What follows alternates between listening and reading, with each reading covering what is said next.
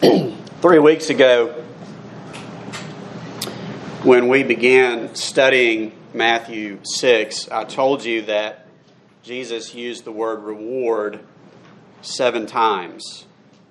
Reward, of course, is a positive word, and 7 in the Bible is the perfect number, so Jesus was using this positive word 7 times.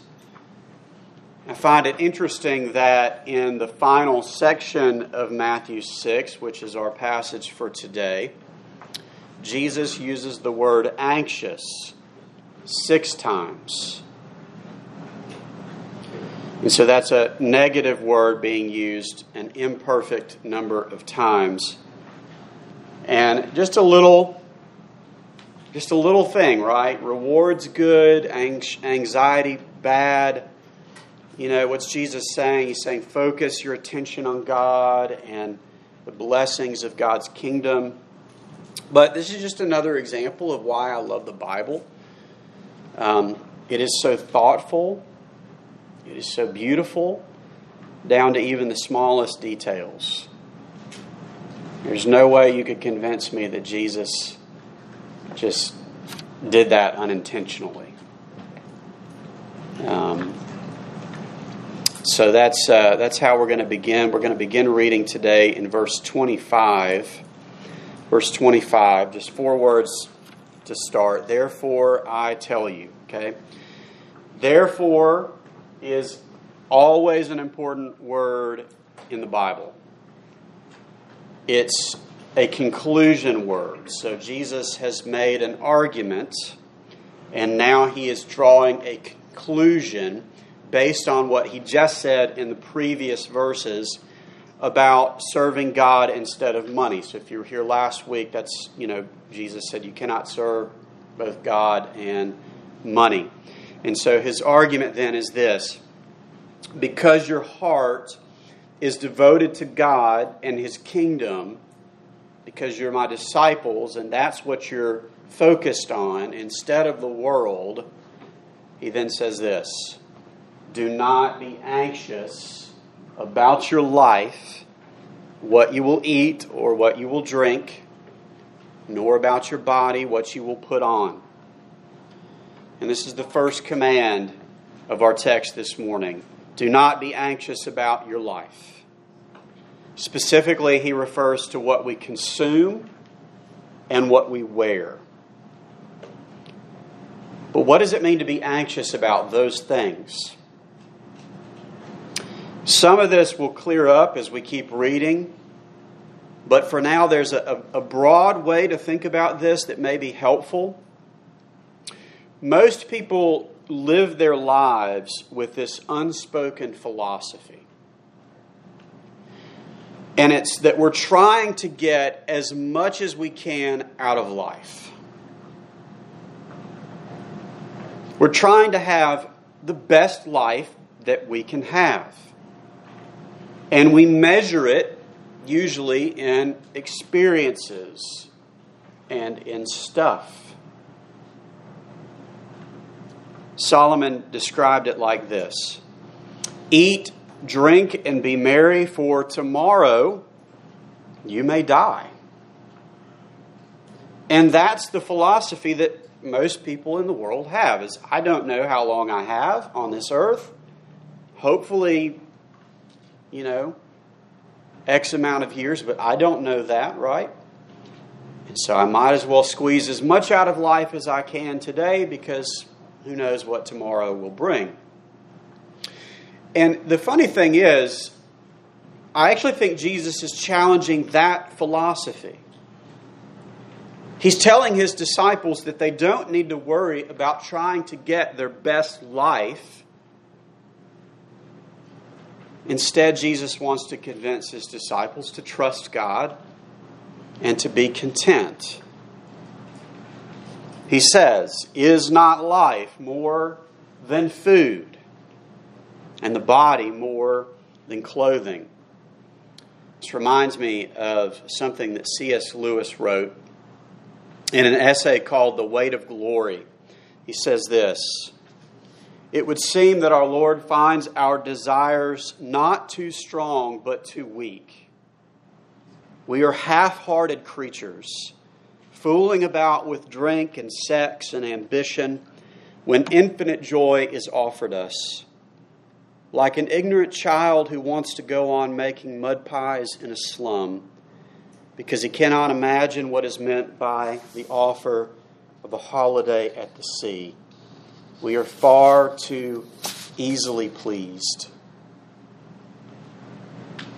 And so Jesus pleads with us. Don't you know that there are more important things in life than the stuff that you're getting anxious about? Verse 26, look at the birds of the air. They neither sow nor reap nor gather into barns, and yet your heavenly Father feeds them. Are you not of more value than they? Jesus says, don't you know that my Father loves you? Don't you know that He cares for you? Don't you know that your needs will be met by your Father?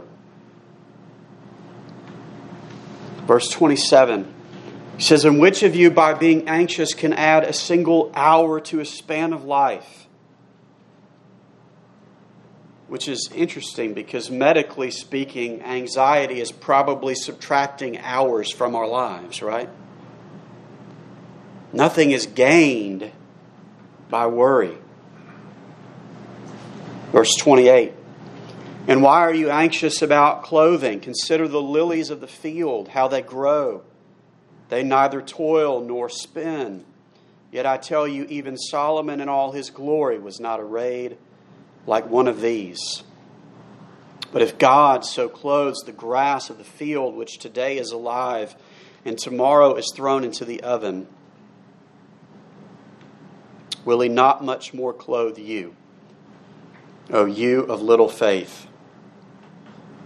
So what's Jesus saying? He's saying, compared to us, birds have short lives. Grass and flowers have even shorter lives.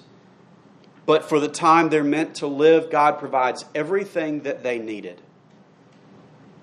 And here Jesus chooses to introduce, for the first time in the book of Matthew, the word faith. Jesus is going to use the word faith 19 times in the book of Matthew, but this is the first time He uses it. In the way that Jesus uses the word faith here, what He's saying is that our anxiety expresses a lack of faith. Now, most people think that the opposite of faith is doubt, right? If somebody were to ask you, what's the opposite of faith? Probably the first word that would come to our mind is doubt. But it's probably more accurate when thinking of the Bible to say that the opposite of faith is self-sufficiency. You see, rather than trusting and depending upon God, which is Jesus' point, we tend to believe that it is our job to get what we need. And so we're running out of time. We're running out of resources. We're running out of energy. And that's why we worry. Because we believe that it's our job to get what we need, not God's job to provide it. But if we trust what Jesus is telling us, if it's God's responsibility to care for His children, then that changes everything. Right? And that's exactly what Jesus says. Verse 31. Therefore, do not be anxious, saying, what shall we eat? What shall we drink? Or what shall we wear? For the Gentiles, right, the pagans, the non-believers, they seek after all these things. And your heavenly Father knows you need them all. But seek first the kingdom of God and His righteousness, and all these things will be added to you. And then Jesus ends the chapter with my favorite verse in the Sermon on the Mount. Okay, here it is. My favorite verse in the Sermon on the Mount, verse 34. Therefore, do not be anxious about tomorrow, for tomorrow will be anxious for itself. Sufficient for the day is its own trouble. Now, the reason I love that verse is because I imagine Jesus says that with a bit of a grin, because it's kind of a joke. Right? And I use this all the time in conversation, you know. Sufficient for today is its own trouble. But the message is clear. What is Jesus saying to his disciples, his followers? He's commanding them, do not be anxious, right? It's a waste of our time to be anxious, and it's a demonstration of a lack of faith in God to be anxious. That's a clear message. The problem is, how are we supposed to apply this to our lives? Because it's kind of a big, broad, blanket statement, right? Do not be anxious. And there are several difficulties when it comes to applying this command. We need to think carefully about it because it's been misused many times by many Christians, many churches. And one of the challenges here is that in a room of, however many people this is, there are probably 20 different responses to the words of Jesus. Right? So if I say do not be anxious, that probably means 20 different things to the people sitting in this room, listening online. People have different pastoral needs. You're in different places. You're in different places with your walk with Jesus, different contexts of doubt, how you even think about the Bible, different personalities even. Anxiety is kind of a complex thing, right? And Jesus often teaches in ways in the Gospels. He says things that can be applied many different ways. And so the statement, do not be anxious, is not so simple to apply, especially in a world that is, in my view, riddled with anxiety and very confused spiritually. So how do we apply this for us? I really appreciate the way D.A. Carson illustrates this. He's got a commentary on the Sermon on the Mount, and I think he illustrates this very well. What I'm going to do is I'm going to paraphrase what he says because it's too long to read. But he says, imagine 3 men. The first man is cheerful and carefree. He rarely gets anything done, never gets anything done on time. He doesn't worry about the next 5 minutes, let alone tomorrow. It's very difficult to get him to work at any task. Everyone knows him as the nice guy. But he's irresponsible and he's insensitive to the needs of others. So that's the first man. The second man is almost hyper-responsible.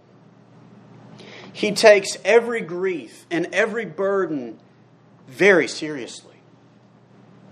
The state of the economy is a constant weight on his mind.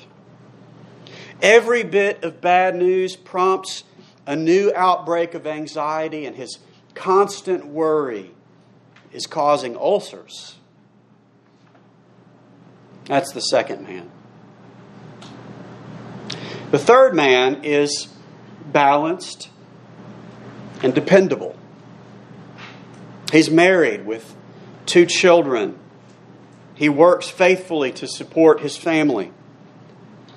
But one night he wakes up to discover that his wife cannot speak and she cannot move the right side of her body.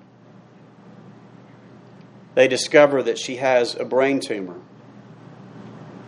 She has surgery,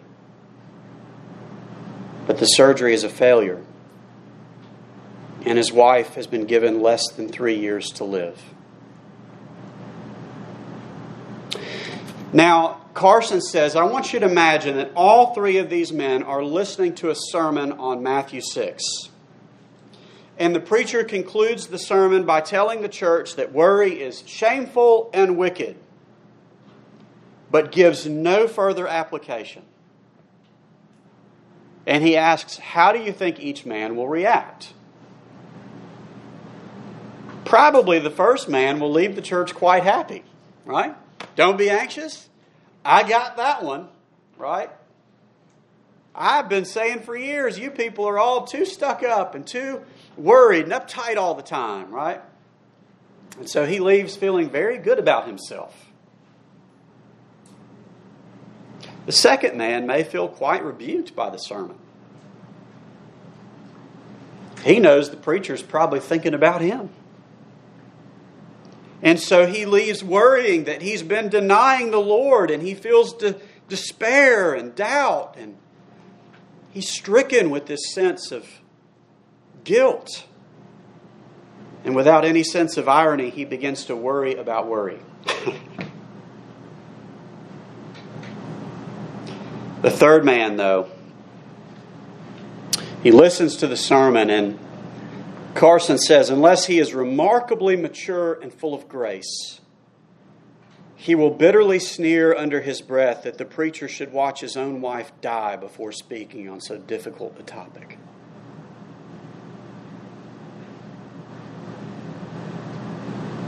You see, that's why application is so important but so difficult.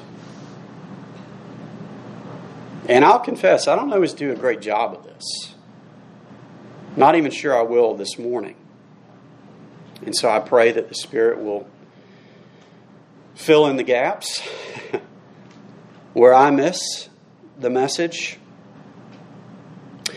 The first man probably needed to hear that what Jesus is saying when he says, do not be anxious, doesn't eliminate the need for discipline and self-sacrifice and hard work.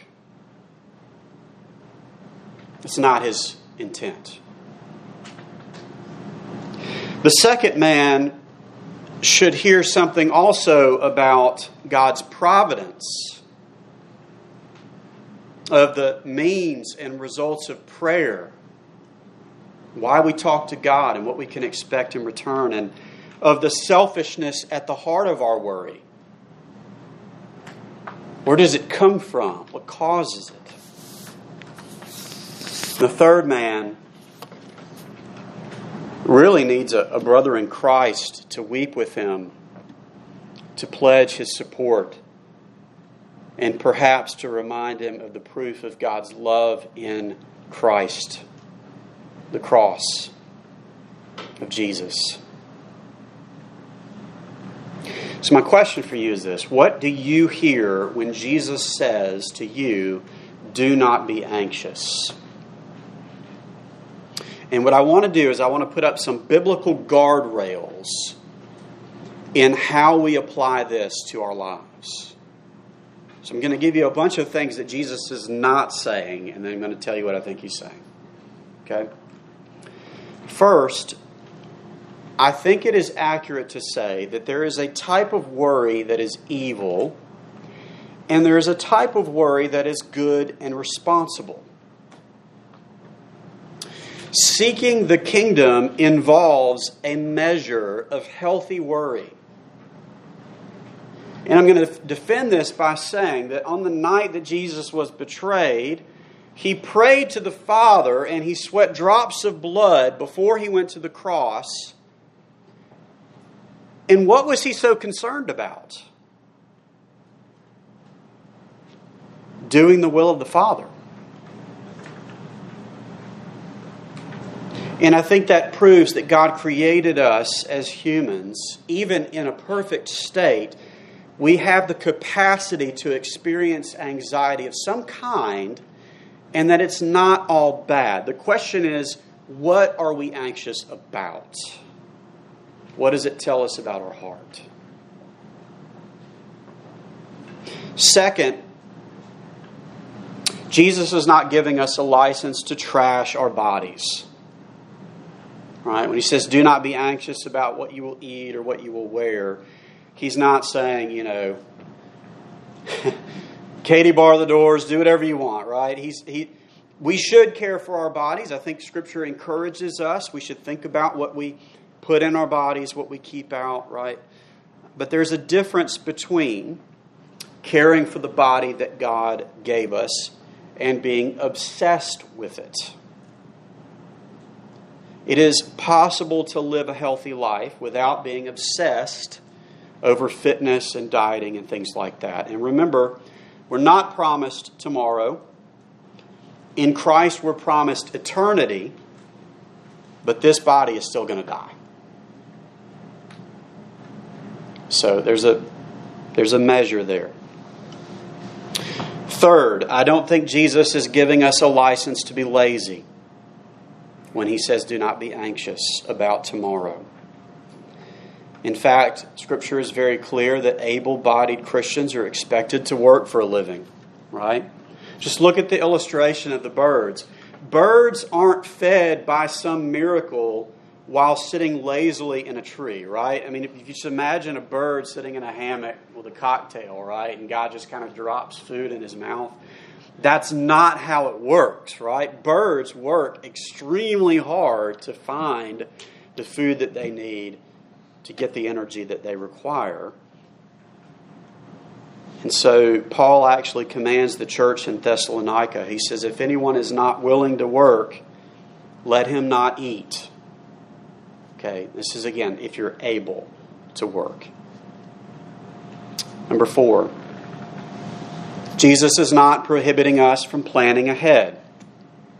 And sometimes this passage has been used as a justification to say, see, you shouldn't save, you shouldn't plan, you should just go with the flow, right? But I would ask again, how do birds eat in the winter? Most of them migrate hundreds or thousands of miles, right? Or have some other creative way of getting food in times when food is scarce. Proverbs 6 encourages us to consider the way of the ant and store up food for ourselves, right? So it's a good idea to save and to plan. I don't think Jesus is saying that. Number 5, Jesus is not exempting us as Christians from having times of trouble. He commands us not to worry, but he does not promise us an easy life, right? It is true that God feeds the birds. It is true that he clothes the flowers, but birds sometimes get eaten by other animals or fly into windows and die, right? Grass withers. Flowers fade, right? He provides for them until, in his providence, it's time for them to go. And so Jesus is not, by saying this, saying your life is going to be easy, it's going to be carefree, you can just trust him, it's just going to be glorious. Right? There will be suffering. He promises his people that will happen. And finally, Jesus is not exempting us from taking care of other people. It's interesting, in the end, God does promise to provide for his children, but if you consider the entire New Testament, very often the church is the means by which God feeds and clothes his people who are unable to do so. God's church has always been known by this. The early church, the early Christians had gained a reputation in the Roman Empire for supporting not only their own poor, but anyone in need.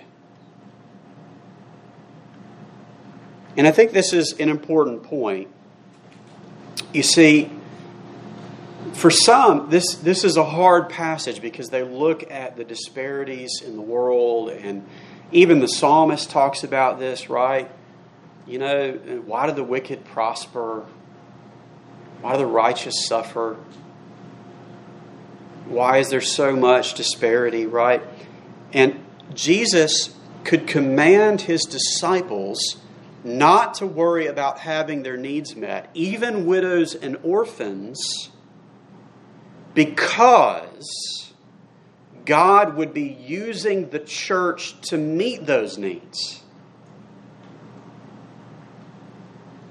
Yes, it comes from the Father, but God ordains both the ends and the means, right? And so there are instructions to care for the poor everywhere in the New Testament. No one says it more clearly than James, the brother of Jesus. He says, religion that is pure and undefiled before God the Father is this: to visit orphans and widows in their affliction, and to keep oneself unstained from the world. Okay, so those are my guardrails. So whatever do not be anxious means to you, it needs to be somewhere inside those guardrails. And it does mean something. And so what do I think Jesus is asking us to do as individual believers, as the church? Okay, here it is. Jesus is asking us to trust His Father.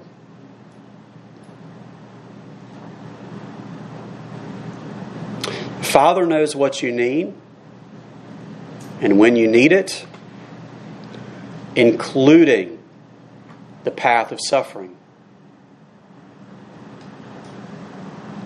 I believe in the providence of God.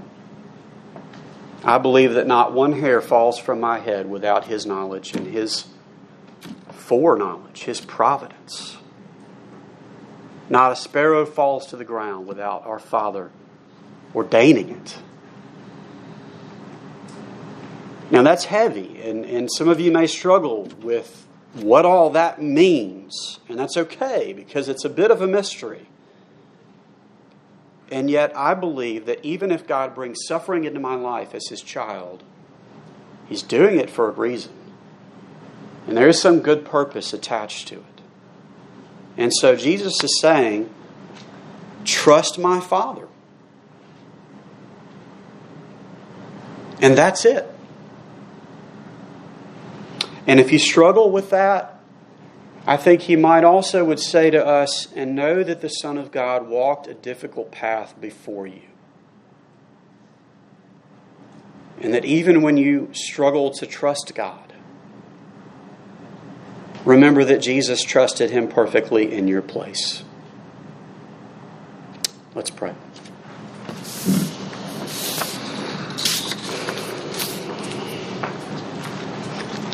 Lord Jesus, it would be difficult to receive these words from someone who is distant and cold and wealthy and uninterested in our daily lives and unable to relate. But we have a great high priest who is able to identify with all of our weakness, with all of our struggle, with all of our suffering. So much so that whatever we have experienced or will experience, we can trust You with it. You are not cold or distant. You are our Emmanuel. You are God with us. And we as Your people have union with You. The most important truth about me is that I'm united to Christ. The most important truth about everyone in this room whose faith is in You is that they are united to You as sons and daughters of the living God. And You are our Father, and we can trust You. Help us to trust You more. We believe, help our unbelief. In the name of Jesus we pray. Amen.